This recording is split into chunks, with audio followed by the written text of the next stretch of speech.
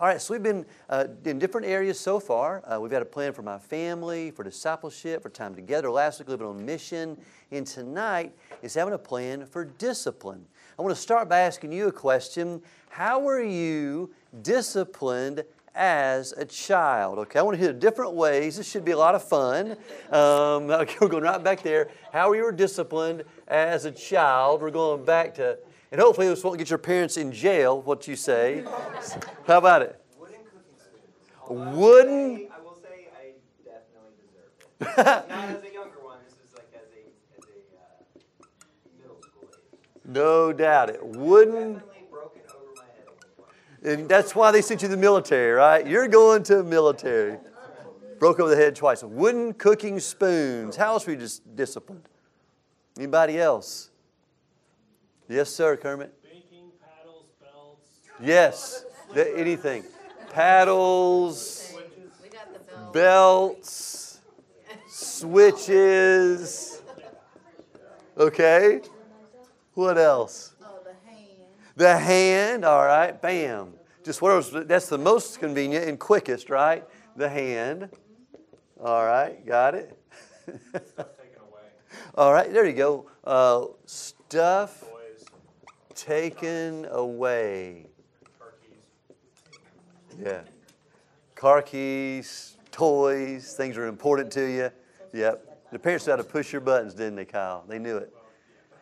Anybody on this? The worst of all is silent treatment. Oh, silent treatment. Very good. Silent. You knew when you upset mom, right? You got the silent treatment. All right. Anybody else? Yes, sir, Miguel. What was it? What was it? Flip-flops. Wow. And did mom take them off her foot and hit you with them? Oh, they would throw them at you. Okay. Thrown flip-flops. All right. Having to wait till dad gets home, so like the Oh, yeah. Just wait. You gotta suffer until time. That's right. Wait till your dad gets home. Oh, man, that's torture. That made that 30 minutes like 3 hours. Yep. Yes, ma'am. So my mum was all of that, but my dad used to sit us down and talk to us and reason with us and explain how disappointed he was. And that used to just break me. Yes. More than any of those things. Talks of disappointment. Oh, I got the death glare the death glare. on mom's eyes. Oh, That was enough for me most of the time. that's right. Yep. Lauren, you shaped up real fast, right? How far away could she do the death glare? Like 10 feet, 20 feet? Pretty much. Across the room. Yeah, you knew it. Well, no wonder y'all turned out so good because you had parents that did not spare the rod. So let's go down the list. I'm going to read these off. If you do this today, okay, if you follow this same methodology, just raise your hand and let me know. Laws are a little different now. They are.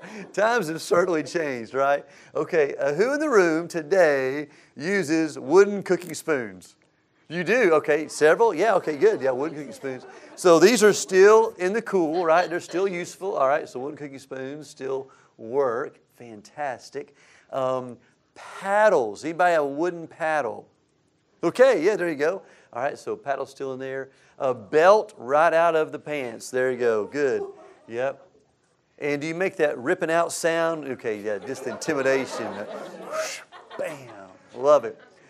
Okay, anybody run outdoors to get a switch today? Anybody nowadays use switches?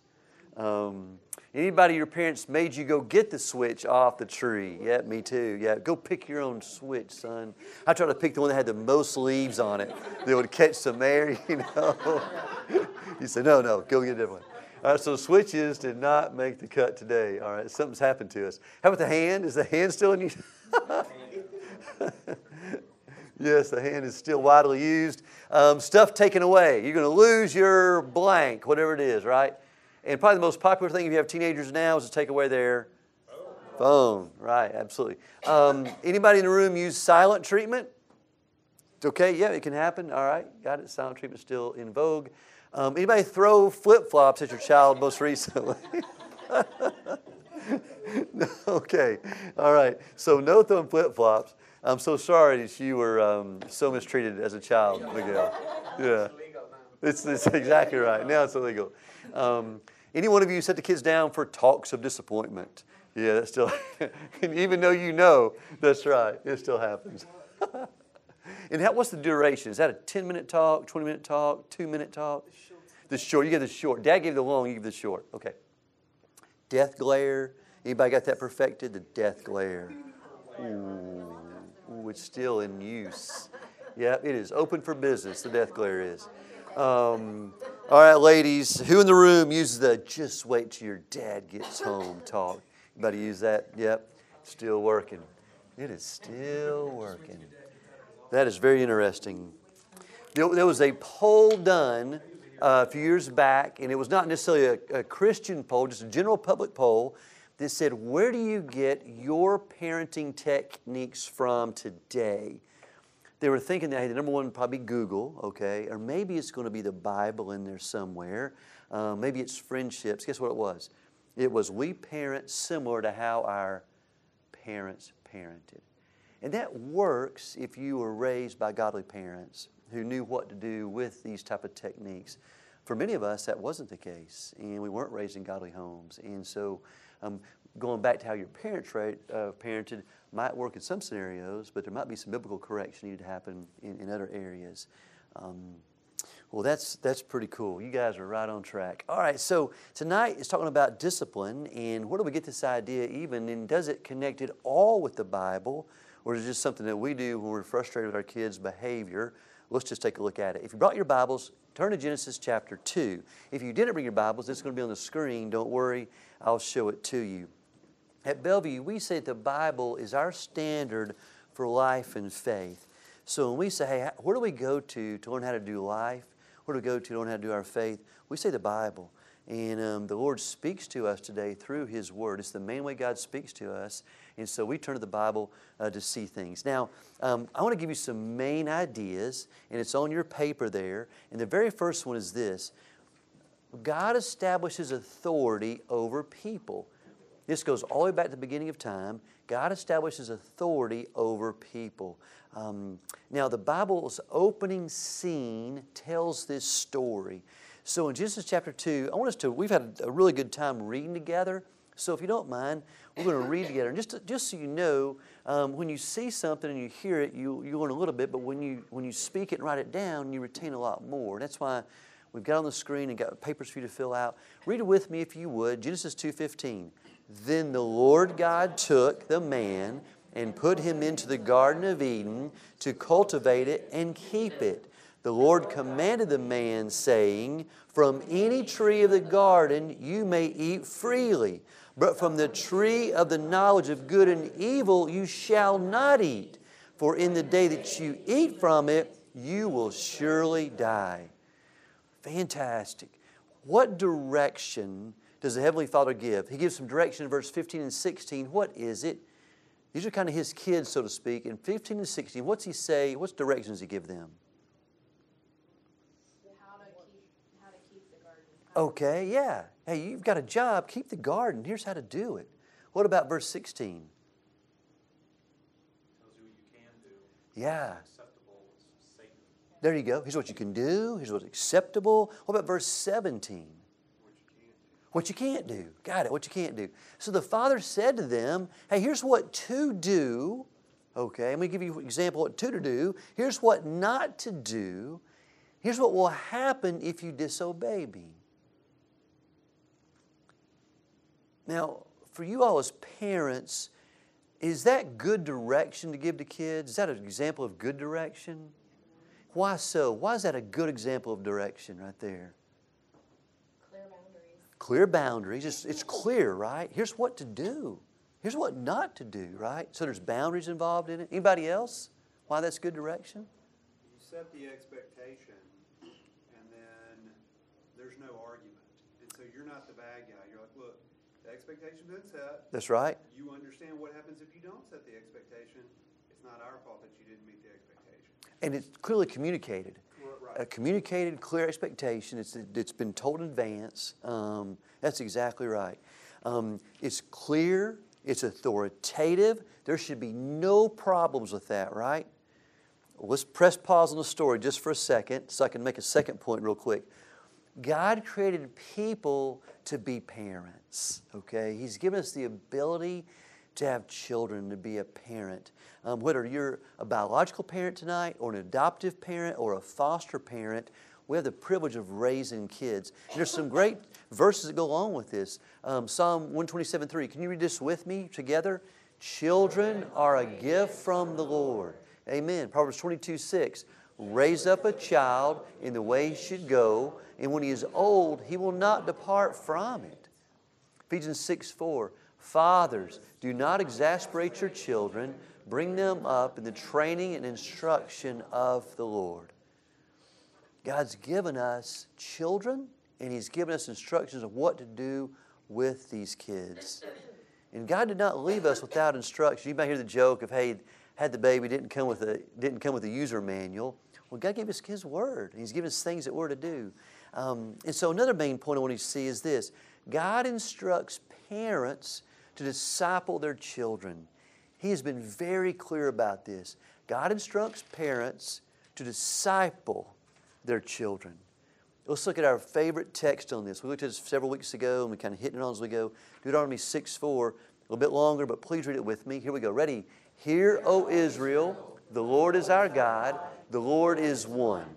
You shall love the Lord your God with all your heart, and with all your soul, and with all your might. These words, which I'm commanding you today, shall be on your heart.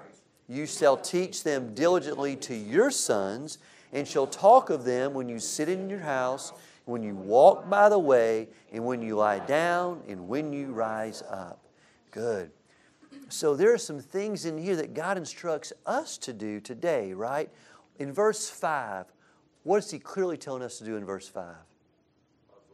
Love the Lord. As parents, we're to love the Lord. Verse 6, what do we do?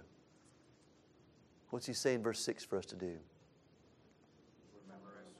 Yeah, the Scripture will be on our heart, right? So we're to love the Lord, and we'll take His commands, put them on our heart. Verse 7, what's verse 7 telling us to do? Teach these commands to our children. Teach them diligently. That's exactly right. He says, you shall love the Lord. That's what He says. You shall have His commands on your heart. You shall teach God's commands diligently to your kids. Is that clear instruction? That's clear. Here's what to do, okay? Here's where to do it. Here's how to do it. God gives us clear instruction from His Word on how to disciple our children. So thank you, Lord. He's given us some instruction on it. Very clear. Now, there's a few things about this, just a few added points for you guys to know. I know you already know these. As parents, we are the primary disciple makers in our kids' lives. The church wants to help us, but it's not the church's job. The youth pastor, Christian friends, it's our job as parents to disciple our kids. Now, discipleship, what is it? It's the process, okay, it's a journey in a sense of making someone more like Christ. It's not a one-time thing. It is a process. How many years does the Lord give us to have kids in our home before they leave the home? 18. That's right. Thank you, Tanya. 18 years. So that's a good amount of time. That's a good time to journey with them to help them become more like Christ before they launch out of our homes. So you might say, hey, my role is to make child's name more like Christ as I raise him or her. Amen. What a daunting task. If we had to do it alone, it would be really hard, but we've got the Lord's help. Yeah, Miguel? Please teach your kids how to drive right so the next generation we can have good drivers. Good drivers, especially when we're on the road beside them, right? Or coming at them this way, right? Teach them how to drive well. So God said, hey, disciple your kids. Sit them down. They'll be calm. They'll listen. You'll have their full attention. They'll lean on just hang on every word you say. That's how it works, right? Well, not always, right? What are some of these faces depicting? Tell me some emotions or things you're hearing from the scene in this. What is it? Yeah, annoyed. I'm annoyed. I'm frustrated. I'm rebellious. I don't want to listen. I don't want to listen. I've heard enough. That's right. Could parents get these looks? Oh, yeah. So God has said, hey, do this.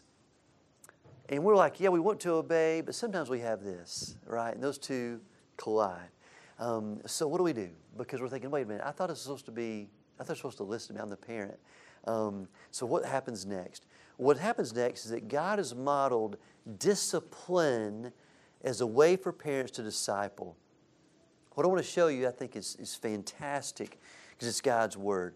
He has modeled discipline as a way for us to disciple. We're going to go back to the story of Adam and Eve where we left it, because you know what's neat about this is God was faced with this. God gave very clear instructions to His children. It was perfect. The environment was perfect. They were walking with the Lord. Everything was just right. And He said, do this. Enjoy all this. Just don't do that. And some of this came out. And from that point on, that fellowship was broken. So let's see what the Lord did. What did the Lord do when this happened? Because we can learn from Him what we need to do when it happens with us. Let's read together. Are you ready? Verse 9. Then the Lord God called to the man and said to him, where are you? He said, I heard the sound of you in the garden, and I was afraid because I was naked, so I hid myself. And He said, who told you that you were naked? Have you eaten from the tree of which I commanded you not to eat?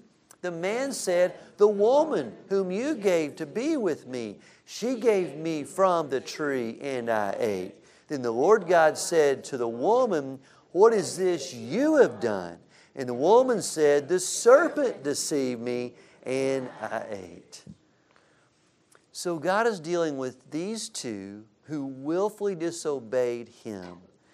So in this scenario, what are God's options here? So you can imagine, you just put yourself in this situation. You've had it with you as parents. You've told your kids to do something. They do something different than what you said, opposite of what you said. Well, you've got options, right? What am I going to do next? And the ball's in your court. So now the ball's in your court. What are some options God had to do? I know you probably know the story, but what are some options He did have? What could He have done? Back to the dust. Could have taken them back to dust, right? Wiped them clean. He said, all right, that's it. Send me 2 new ones. Had enough. That's right. Could certainly have done that, right? He's God. He can do whatever He wanted to do. Anybody else? Any other thoughts of what He could have done? He could have blamed the serpent, let him off. Oh, you know what? You're right. He's a deceiver. You know, I won't hold you. Don't worry about it. It's okay.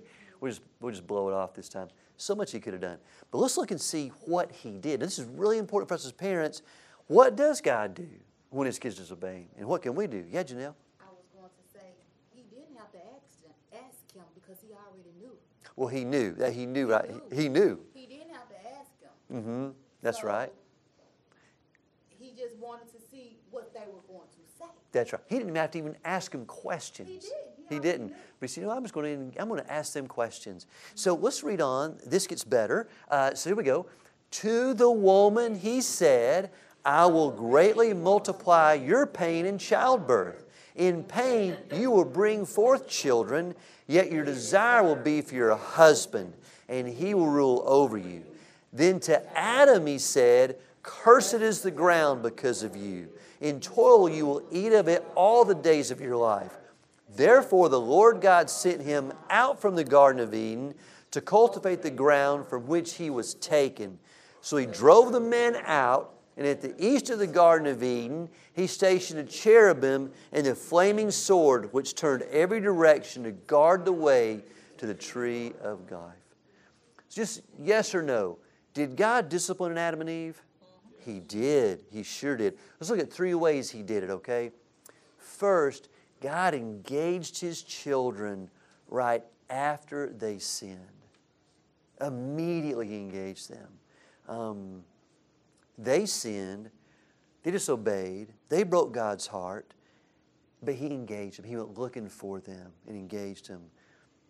Why is that important for us as parents? What can we learn from that? Trying to restore a relationship. Yeah, Megan. About their relationship. He was broken over this. He's like, I'm not going to let this just go. I'm going to go to them. He wanted to restore this. So God engaged His children after they sinned. The second thing He did is He gave them each separate, each measurable pain, okay? What are ways He gave each of them pain? Let's start with Eve first. How did He give Eve pain from her disobedience? Okay, childbirth was going to hurt a lot, right? What did He give? What else did He give Eve? Something else He gave Eve. What else? Discontentment. Okay, within the marriage, the ruling thing. That's right. What about Adam? Did He give Adam any pain? Yeah, he's going to have to work hard, right? It won't come easy anymore, right? He's going to have to work at it, sweat of his brow. So both of these felt pain. And then one more thing He did to them. Okay, they were enjoying this great garden. One more thing that was painful to them. The separation, they got kicked out. Got kicked out. Yeah, what they loved, what they enjoyed, what they knew, all they knew, they were now driven out from it. Okay, apart from what they knew. They were in somewhere new, and they realized they had sinned. These were painful things. The third thing He did, though, is God gave them hope. Big deal. Hope of restoration and life ahead. What is one way that He gave them? I'm sorry it didn't show up. God gave them hope of restoration and life ahead. What's a way in which He gave them hope of life ahead? It goes back to your answer. He let them live, right? He let them live. You know, He said, I'm going to drive you. I'm not going to kill you. I'm going to drive you out, though. So there's hope. I still desire a relationship with you. I'm talking to you. There's going to be some pain here, but you're going to live. And the cherubim will be here to make sure that you live. If you come back in here, you may not live. So I'm going to make sure that you're protected. That's right. He still allowed them to bear children. He made clothes for them. He allowed them to continue to eat. He provided food for them. They had to grew. And so the rest of the Bible is about God restoring His people. That fellowship was broken. And so the rest of the Bible is Him restoring His people back to Him, to that relationship. Because now any child who's born is born separated from God because of that sin nature. And so Jesus is now here to restore us back to Him. So this has been God's restorative plan ever since. So these are kind of the primary things we looked at. These are the kind of 4 things that we can see in Scripture to kind of model parenting from.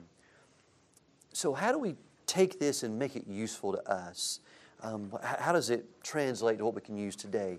Well, I want to give you what I think are 3 steps to biblical discipline that just follows right along the lines of what we've been talking about right here. And number 1 is this.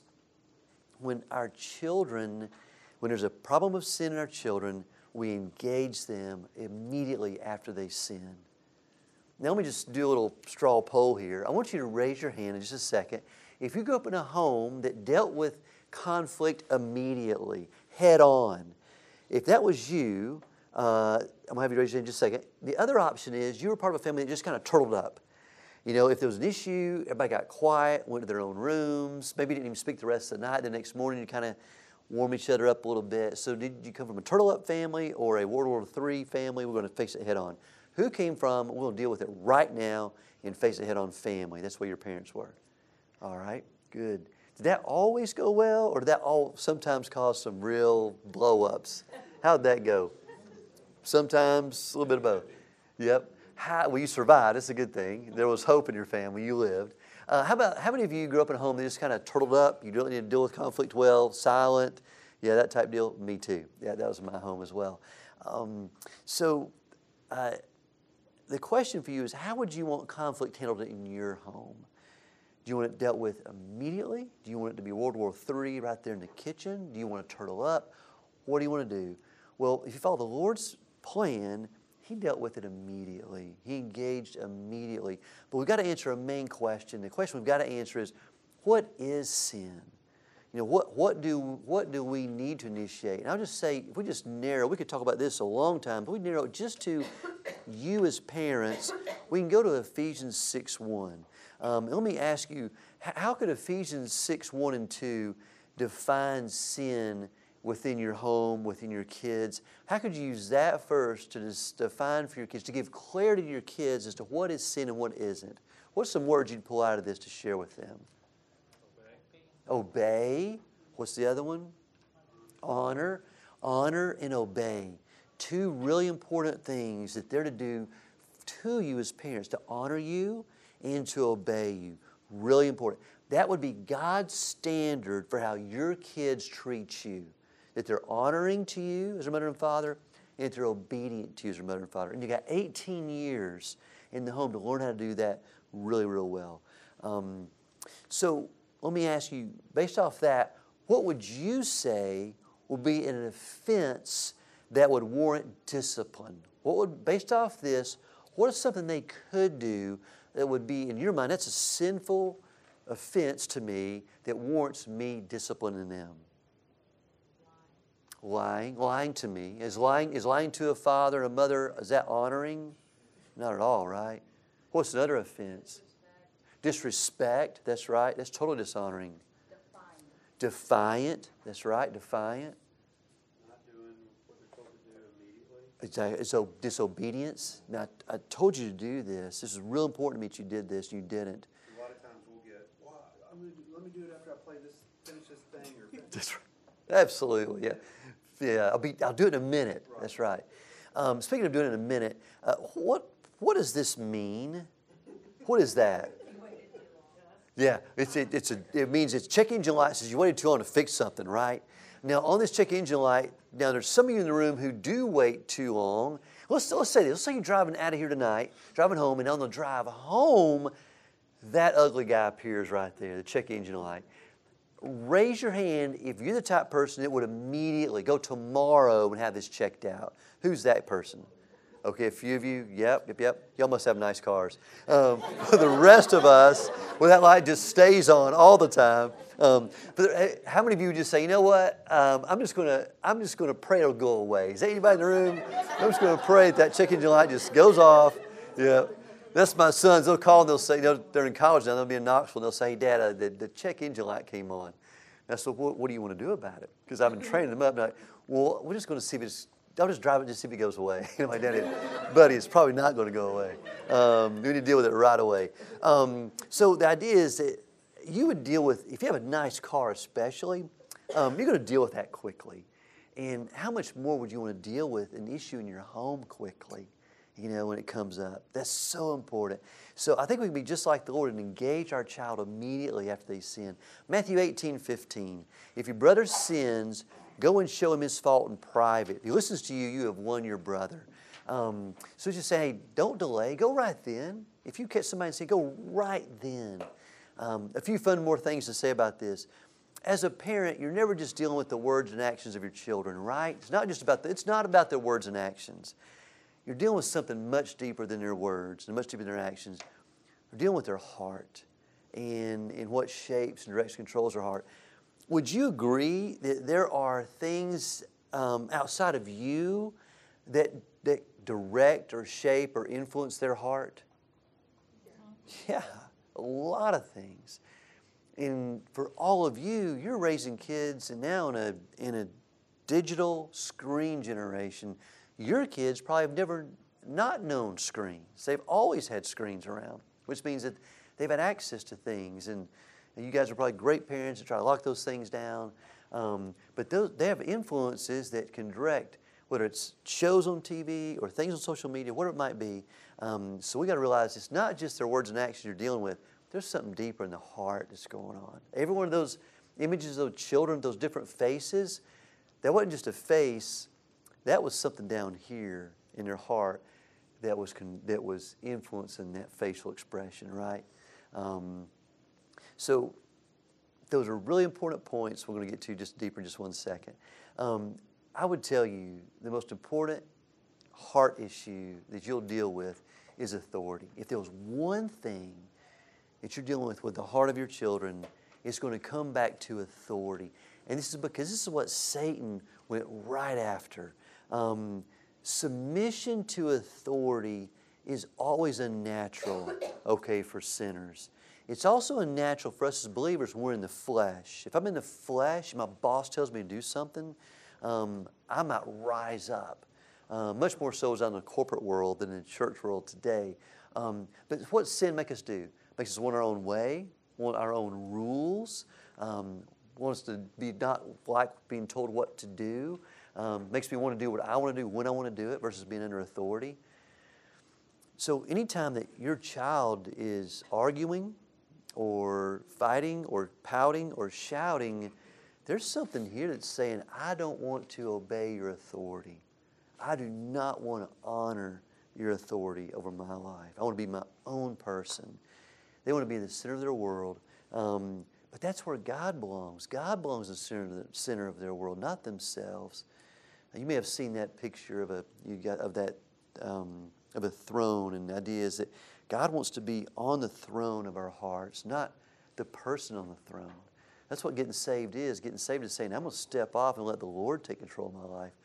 One of the things that we as parents have to deal with is the sinful nature our kids have makes their heart say, I want to be in control. I want authority. And when the kids are younger, they listen and honor and obey easier. As they get older and more influences come into their heart life, and that's when they begin to more rebel and pout and shout. Good thing the Lord gives us 18 years with them. Hey, there's some real reality verses. 2 Corinthians 5:15 says this, and He died for all, that those who live might no longer live for themselves. So as you're talking to your child, you can say, hey, buddy, I just think there's a real issue with authority here. You're not wanting to honor and obey your father right now. And I think it's because you want to be in control. But God had said He wants to, it's better if He's in control. Matter of fact, Jesus came that we wouldn't live for ourselves, but we would live for Him, not for ourselves. 2 Corinthians 5:15. The Lord knew that our kids would be born focused on themselves, self-absorbed. That's why one of the primary purposes He came for is die on the cross so that He could live and we could live for Him. They will not naturally seek the Lord. They'll naturally want to be on their own throne and seek themselves. Deuteronomy 5:29. I want to show you a few things. Let's read this together, can we? The Lord said, oh, that they had such a heart in them that they would fear me and keep all my commandments, all my way, always, that it may be well with them and with their sons forever. God wanted all people, all of His children, to obey Him. And I love that. It's right here. God knows where the issue is, a heart. He wished everyone had the same heart to love Him and to care for Him. He knows how important that heart is. Go back to verses we've already read in Deuteronomy 6, and He's telling the parents there, He's saying, these words I'm spending your days shall be on your heart. Because God knows that's where our life stems from, is our heart. We want our heart oriented towards the Lord, right? Love Him with all our heart. Okay, I want you to watch something, and this will take me just a moment to set this up, but I want to direct you to something that we offer you through what's called Right Now Media, and it's a series. I'm going to just play a clip of it so you can see it. All right, let's pull it back together. So we're talking about how that we're to engage our kids immediately after they sin. And so a couple little talking points here. Establish authority early. Establish authority early, even in small things around your house. Clarify for your kids what obedience looks like. You know, what are they supposed to do and not to do. So clarify for them. Make sure that they know exactly what your expectations are, to use Adam's word. Now, for my wife and I, what we did, we kind of wrote this out and posted it up in our home. Here's what we said for them. He said, this is what honoring is. It's loving God and each other. It's sharing with each other. It's using pleasant words around each other. And it's being thankful in all things. That's what it would be like to honor each other. Dishonoring looks like this. As we just had that posted as well. This is dishonoring in our home. If you do these things, that's dishonoring to your mom and dad and to your brothers. So we had to post this. Now, we have 5 boys. And so we had to post this in a lot of areas because we had 5 boys. So it wasn't just about mom and I. It was about the brothers as well. Now, we also had to tell them, hey, here's what obedience looks like. Obedience is, come here, okay? And we wanted to hear from them. All right, I'm coming, no problem, I'll be right there. Well, disobedience was, when we said, come here, please, it was the delayed obedience, right? Where there was no response, or, no, Dad, not now, or the show me finish this level in this game. I detested games that you couldn't push pause on.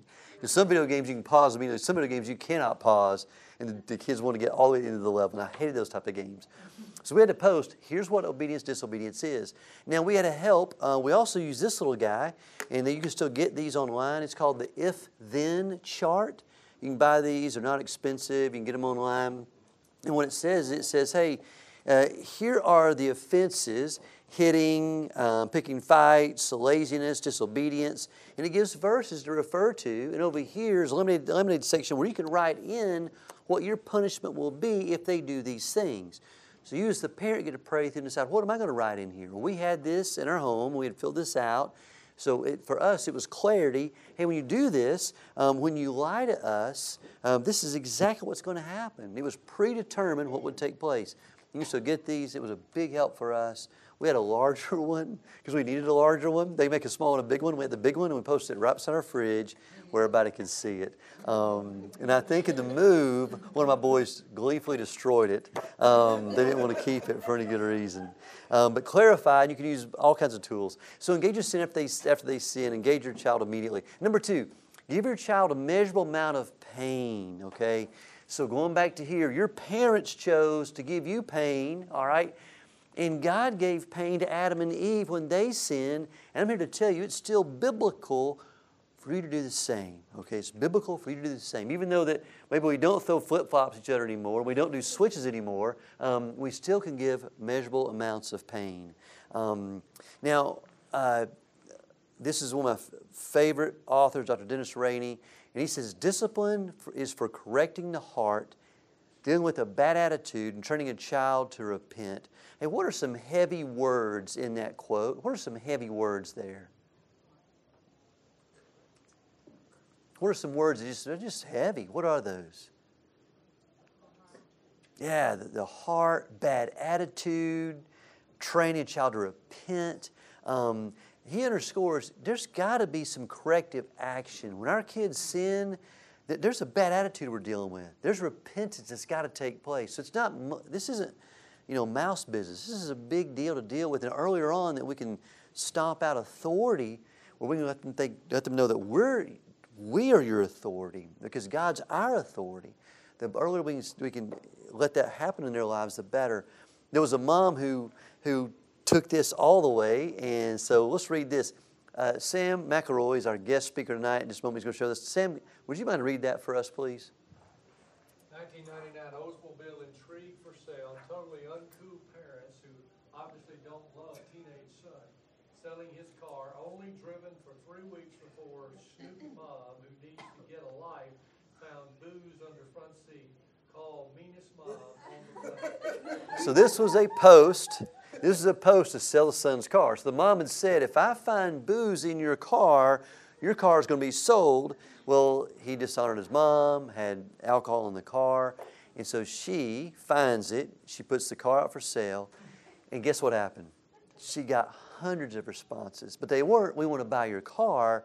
They were, great job. Here's a mom who holds the kid accountable, and so it just went viral. She even found herself on national TV answering to the accountability that she held her kid to. So she definitely produced pain in her kid's life. So measured amounts of pain now may prevent much greater pain as they grow older. Do you agree or disagree with that? Agree or disagree? Agree? Agree? Why do you agree with that? Somebody give me a why you agree with that. Early intervention matters. Okay, early intervention matters. Thank you. At 36, I remember things I did when I was maybe 6 and a lesson I was taught that hurt so bad I still remember it. Even today, man, you can remember it. 30 years later, you remember that. And maybe it dealt with one of these things right here, helped drive home that main point.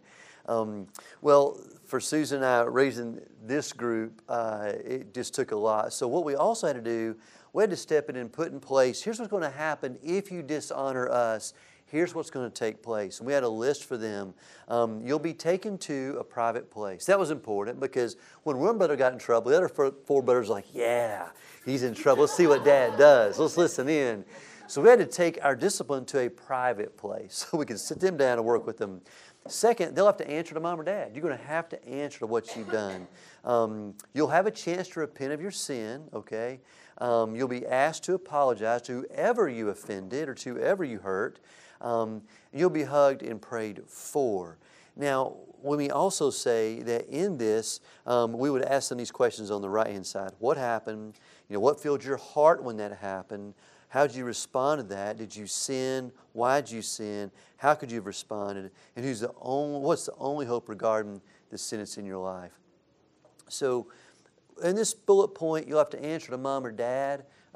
This is where we would put in place whatever corrective action needed to be taken, whether it was spanking, and we spanked with the belt. We generally did number of swats based off number of years they were alive. So if there was a 5-year-old, he would get 5 spankings, 5 swats. If he was 10, he'd get 10. But it's so interesting. The first 3 got a lot of spankings.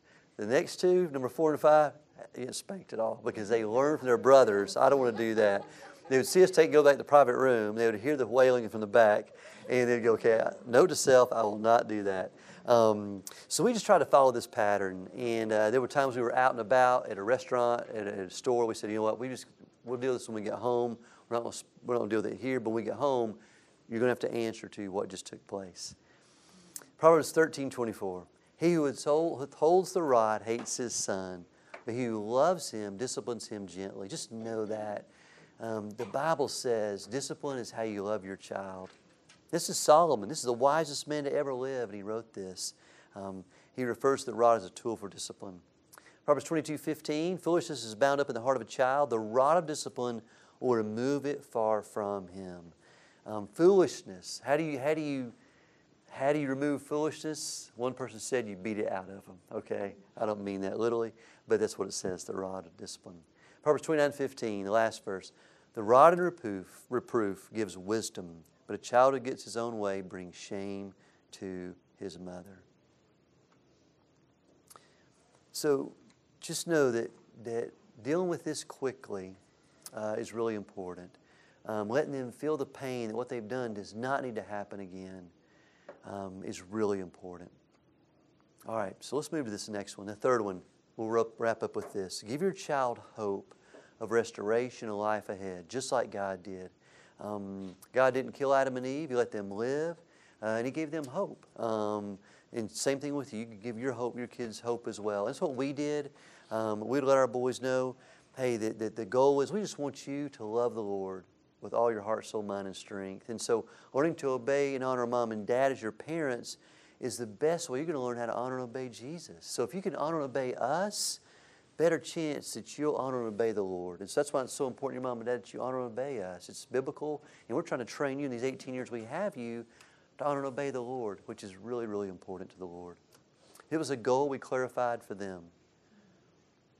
Now also, the solution, we just tell them, hey, you need the Lord. Why you're doing this is because your heart's not aligned with God. And so Jesus came to give you hope and give you a future. And Jesus works in us and helps us obey God's commands. We need Jesus' help to obey Him. If you like these charts, this company also makes one. It's called the Blessing Chart. It just shares here different, if they're obedient, if they're kind, if they're giving and sharing. Here's the verses. Now they don't have a place to write over here. Their wisdom was, let's not attach a gift or reward every time they do something they're supposed to do. Let's don't say, Dairy Queen Blizzard every time that you are diligent around the house, because one, that would be very expensive. It's just saying, hey, but here's the scripture to come back and say, you know what, you really honored the Lord in how you shared with your child, with your brother or sister. So if you like charts, if that helps you, that's a great one. Anyway, 3 steps, simple steps for you to keep in mind as you discipline your child. The book we're giving you tonight, this free book, if you didn't get one, I've got more over here. I want everybody to take away a copy of this. That's very similar. This idea of, hey, it's not about counting to 3. It's about the heart and dealing with things quickly. I've invited a friend of mine, and this is Sam McElroy. Sam, coming up if you would. Sam is our senior adult pastor and just an absolute fun guy to be around. And he's going to share with us a little tangent that he and his wife just made use of, that I thought, this is a great word for us to hear because all of you guys are connected in so many ways. Good to see you. Yep. Here you go. You tell us about this group? All right. Good evening. How y'all? Thanks for letting me come by. Tim asked me yesterday. Short notice, less than 24 hours notice. That's good on your feet. That's why. What are you doing tomorrow night? I said, well, that depends. And so we do the chapel service here on Wednesday night, and then I finished up. So this is our family, our two boys. Anthony's the oldest. He lives in Longview, Texas. His wife Missy and Brody and Ben. This is Garrett. He'll be 40 next year. He's 42. His wife Leah and Carson and Lacey, and then the two boys together. We did a trip to Pebble Beach a few years ago, and that's their picture of Pebble Beach. We had a great time with that. But I can't tell you anything more than what I got a little nervous a while ago. I walked in, and y'all were talking, and y'all had your phones out. I thought you were taking Tim's picture. Now I realized you were taking a picture of the screen. I went, good, right, what is this? But we had a great time raising our boys. We lived in Milan, Tennessee most of those years. So they were 4 and 7 when we moved there. I was minister of music and administrator at First Baptist Church there. I was in Birmingham before that. And so the 3 words that I would tell you is community, expectations, and involvement. Those 3 things were, for us, was a priority. Now, I don't know about you. You can just pick of these things out. Quick time, I won't take but a few minutes. But things that helped us. Community, expectations, and involvement. Those 3 things helped us discipline our boys more than anything else I could tell you. Community, we were real involved in the community. Our boys were sports guys, played a lot of ball. Anthony was a golfer and a baseball player. And Garrett was a baseball player and golfer and basketball player. He was captain of the basketball team his senior year. And of course, they still play a lot of golf too. But they were real involved in the community. Now, why do I tell you that? Not because of what they done, because we had people around them. Their coaches held them accountable. All their coaches, I was the chaplain for all the sports programs at Milan High School for years, so I shared with football, basketball, baseball, golf, softball. Every year I had things that I shared with them. Well, our guys were involved in that. Their coaches knew what was expected of them. For instance, a funny example, Garrett, the youngest, had just graduated from high school. He's cutting grass in our yard, and the head baseball coach, Coach Donnie Joyner, comes by. Well, he had a rule. This was back before it was cool. You couldn't wear your cap backwards. You don't wear your cap backwards. You don't do that, And so Garrett's cutting the grass. His cap is on backwards. And Coach Joyner pulled up. Now, he has graduated from high school. He's out from under Coach Joyner. And Garrett's I saw this. I'm sitting on the porch. And he's cutting the grass. He saw Coach Joyner. He went, oh, God. And he turned his cap on. It scared him to death. There his coach is, who had nothing to do with it then, but it had made such an impression on Garrett all those years that he flips his hat and turns around. So community, the coaches, other parents, you got to have other eyes. You got to have other eyes, not just your eyes. And so we had a flock of parents, community people, church people, many were different ones, that were involved in the raising of our boys. It wasn't just us. So they knew they were being watched. Our student minister, during those years, the guy was there the most, Donnie, they called him Uncle Donnie, all the students called him. He would tell my boys, he was over our house a lot, and he made our boys accountable. You need people that hold your kids accountable. Not just you, but you need other people that hold them accountable. And Donnie held my boys accountable because he would tell them, you better behave. If you get in trouble, when your dad gets through with you, I'll be here to see you. And they respected him. They held him in high esteem because he was their student minister. And you need other people like that hold them like that. Expectations, they had high expectations of them in sports and all the things they played, but they had high expectations around the house. We held high expectations. We expected them to do good in school. We expected them to do good around the house. So they were high, not just winning the games. Now, that's part of it. But we had high expectations for them. And then the involvement. My wife and I were involved in a lot of things our boys did. We told them there's no closed doors. Anywhere you go, we may show up. Case in point, there was a party one night at the Milan Country Club, and we wasn't sure who was hosting the party. and we wasn't sure what was going to go on, so we showed up. We showed up at the party, and it looked like the parting of the Red Sea. And my wife, who was real short, she was an RN for her career, and we show up. I think she's probably still got her nursing outfit on at that time. We walk in, and all the kids turn, and there's this parting of the Red Sea because they're letting us walk right over to our boys. And they said, "What are y'all doing here?" We said, "We just came to check it out." You know, they knew that we would show up at any time, any place, anywhere, because we knew the community, and we're just going to do that. So involvement is important. We were involved in everything they did. I did something that's highly unusual today. I called my two sons. Anthony's in Longview, Texas.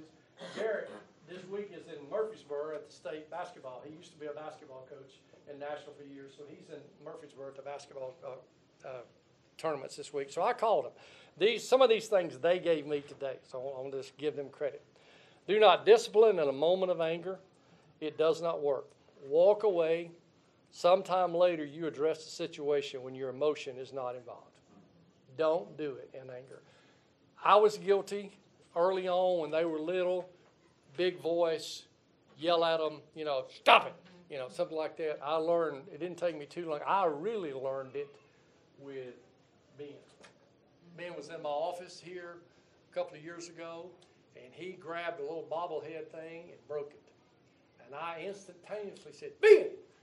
Just wasn't thinking, and he turned around. And so for about a year, I found out a year later that Ben was afraid of Papa because of that one moment, just that one moment. And so we're in Longview, Texas, visiting Anthony and Missy, and Anthony said, "Dad, we need to have a talk." And he said, "Ben, tell Papa what you told me." And he told him how scared he was.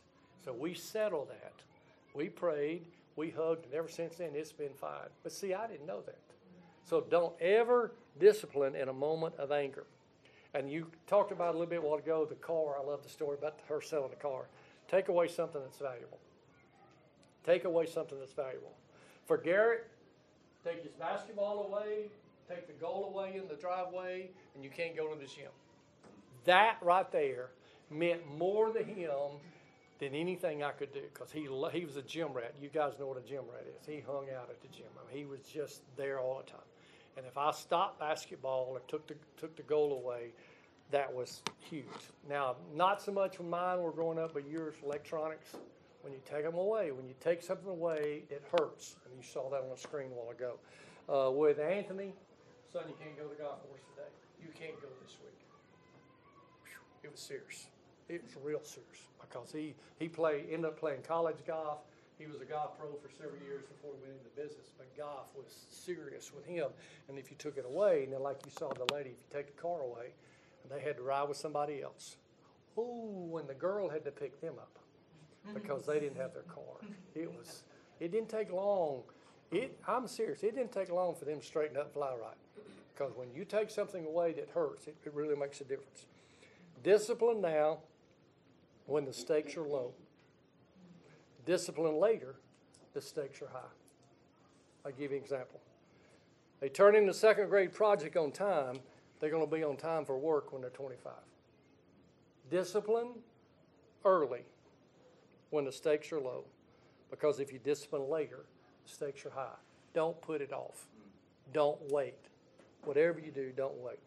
Anthony said today, you said, "That's true, Dad, because you made us do that yard work. You made us do it a certain way. I didn't like it." This is on the phone today. "I didn't like it, and now what do? I come home and I check my yard and I do it a certain way because that's the way you made me do it." I just made him do it right. And he's learned to do things right. And when they're young, that's going to stay with them. Do it yourself discipline. Do it yourself discipline. Anthony, the oldest, reminded me today about the time he was in Birmingham with his grandparents. My wife was there with him. I was not there. And he was with his grandparents, and he had a drink. And his mother found out about it. And that little 5-foot woman can be real powerful. And she said, "Anthony, you're going to tell your granddaddy. You're going to go in tonight, and you're going to tell your gaga." That was the worst thing you could tell him to do. He had to go in the house of where he was staying and had to tell his gaga, his granddaddy, what he had done that night. And when he finished, he thought it was over, and she said, no, when you get home, you got to tell your daddy. So he did the discipline. We really didn't do a lot. He had to do it himself. And a funny story that we've laughed, didn't laugh then, but Garrett was about 10 years old, and he was running with Matt McAdoo. Dr. McAdoo was our family practice doctor. And we were friends. We go to church together. We hung out together, played golf together. So Garrett's running with Matt, Dr. McAdoo's son. They're about the same age, 9 or 10 years old. And the little local town carnival comes to town. It's in the Walmart shopping center parking lot. Y'all get the picture, the local town carnival. So Matt shows Garrett, he said, Garrett, we can draw that stamp, where you pay and get a stamp. We can draw that and show it, and we can ride all the rides free. So Garrett, sure, it's Matt, it's Dr. McAdoo's son, we'll do it. So he did it. The only problem, he was so proud when he got home, he showed his mother. Look, Mom, what me and Matt did. Oh, God. That was on a Saturday. On Sunday morning, I'm already at church. And my wife took Garrett to the carnival, and they're taking down. You know how they take all the rides down. And she pulls up and asks one of the carny guys, said, I need to see the boss. She said, ma'am, she said, I need to see the boss. I need to see him right now. And he goes to the trailer, and he comes out, and he said, ma'am, is there a problem? She said, yes, sir, there is, and it's with this young boy right here. And she said, tell him. Tell him. And Garrett's just, she said, a wreck. Tell him what you did. And he showed him. She wouldn't let him wash his hand that night. He shows him. And they're on their way to church. And Garrett has to tell the carny owner what he did. He said, oh, it's all right. And my wife said, no, it's not all right. She had made him go to his drawer, get his money out, and guess about how many rides he rode, and pay the man. And paid the man. He never forgot that. Never forgot that. Well, he didn't do it. He had to do it himself. He self-disciplined himself. Now, the funny thing is, every now and then, Dr. McAdoo, who are still friends, he'll call me and say, hey, Sam, Carney's in town. You want to go? He does that. So, and one other thing, stand with your children and face the issue together. Don't get between them in the issue. Stand with them. No matter what they've done, you stand with them. Don't stand between them in the issue. My oldest son told me this, and I got to give him credit. The inner voice that your child will hear later in life will be your voice. Good or bad, the inner voice your child will hear later in life will be yours. The voice they hear will live longer than the time they live in your house. So what they hear from you, it's going to be in their heart and in their mind for years. Yes, you may teach them to hear and discern the voice of God, but they're not going to lose sight of your voice. It's going to go with them forever. Tough love sometimes hard to do, and you had it on the screen a while ago. No matter what you do in tough love, you keep hugging them, you keep loving them, and don't ever forget to pray with them. Sorry, just a second. Sam, thank you. Y'all help me thank Sam. We're very intentional parents. They're here tonight learning about how to raise their children. Would you mind to pray us out? It's time to go. And would you just pray for us that God would help us in our parenting? Tonight we talked about how to discipline biblically, and it's a tough job. So if you don't mind praying for us, I'd really appreciate it. That's right. Father, thank you for these intentional parents that are wanting to do the best in the sight of God and how they raise their children, how they discipline their children. God, I pray that every time they'll have godly discernment, godly insight of what to say and what not to say, how to act and how to react. God, I pray they will look to you for guidance. They won't look to the world. They won't look at other parents and what they're doing. They'll look to you. And you'll give them the guidance and the insight they need in raising their children. I pray there could be a time that they can look back each year, years to come, and look back and see what you did through them as parents and see the difference in their children as they raise them in the image of Christ. Thank you for what they're doing. Thank you for the intentionality they're showing by being a part of this. Thank you for Tim and his leadership, Lord. Help us keep our eyes on you. We thank you for your guidance. In Jesus' name, amen.